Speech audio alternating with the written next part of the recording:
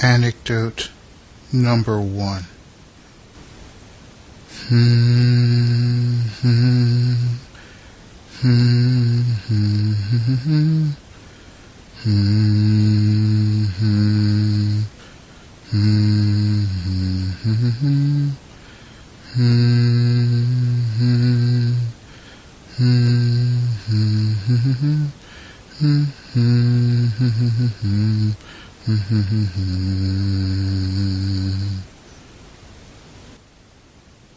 Now we're cooking. February 24, 2006. 2T. Ed Brown here. I wanted to email you a thanks for the DVD. Eddie and I really enjoyed learning the alphabet set to the pop tunes and video. I also wanted to say that your birthday cooking class provided me with some good reminders, such as refrigerate after dipping, dredging in batter so that the breading will stick to the meat. Usually I bread batter on the fly when I'm making dinner after work. When frying in a skillet, most of the breading sticks, but there are crumbs that float in the oil and burn, causing the smoke detector to alarm. Then I'm skimming the burnt floaters out of the oil after I've taken the battery out of the smoke detector.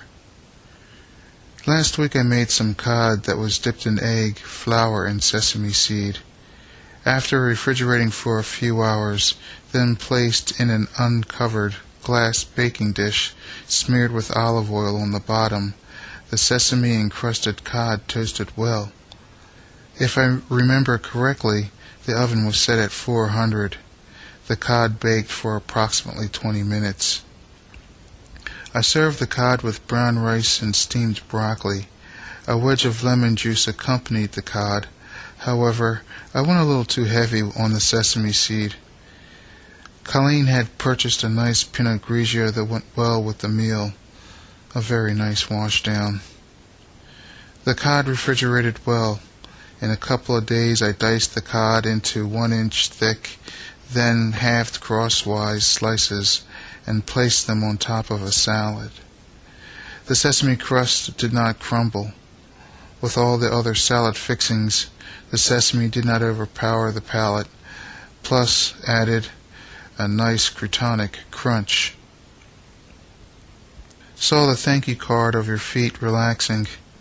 Let me know how the vegetable grill is. Regards, Ed.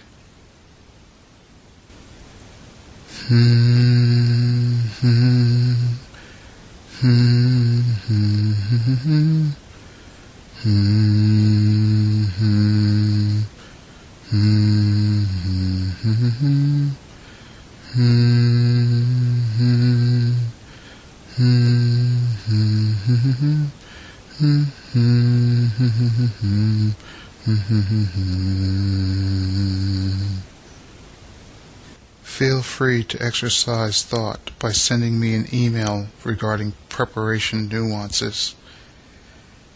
Be sure to experiment with flavor, and remember, eat your mistakes. Ingredients. Eat ingredients, so try to make them taste really good.